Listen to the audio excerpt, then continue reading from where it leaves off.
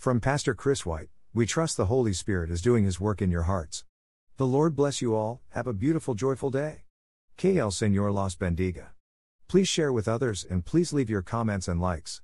For more information about us and this topic, click here, diningwithjesus.net. Please follow us and share with others.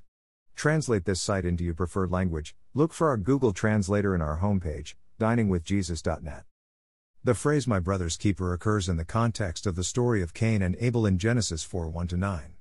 After the Lord God had expelled Adam and Eve from the Garden of Eden for their disobedience, Cain killed his brother Abel out of jealousy that God had found Abel's sacrifice acceptable, but he had rejected Cain's. After the murder, the Lord, knowing full well what had happened, asked Cain where Abel was. Cain's response was, "I do not know. Am I my brother's keeper?"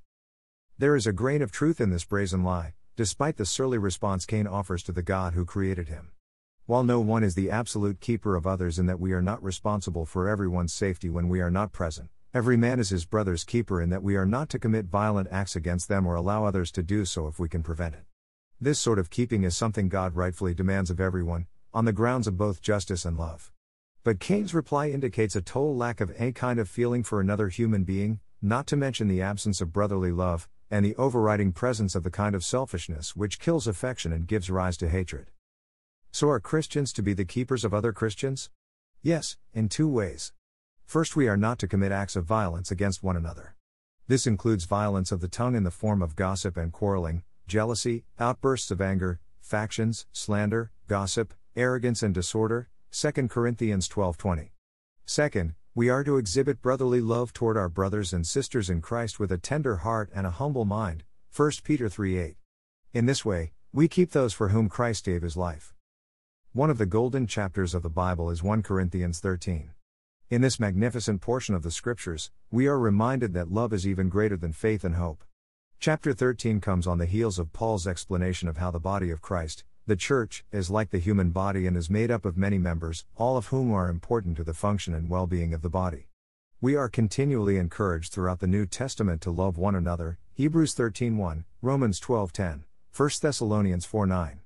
Sometimes love must correct, admonish or reprove, 2 Thessalonians 3:13-15, Matthew 18:15. However, correction is always to be done in the spirit of love with the goal of reconciliation.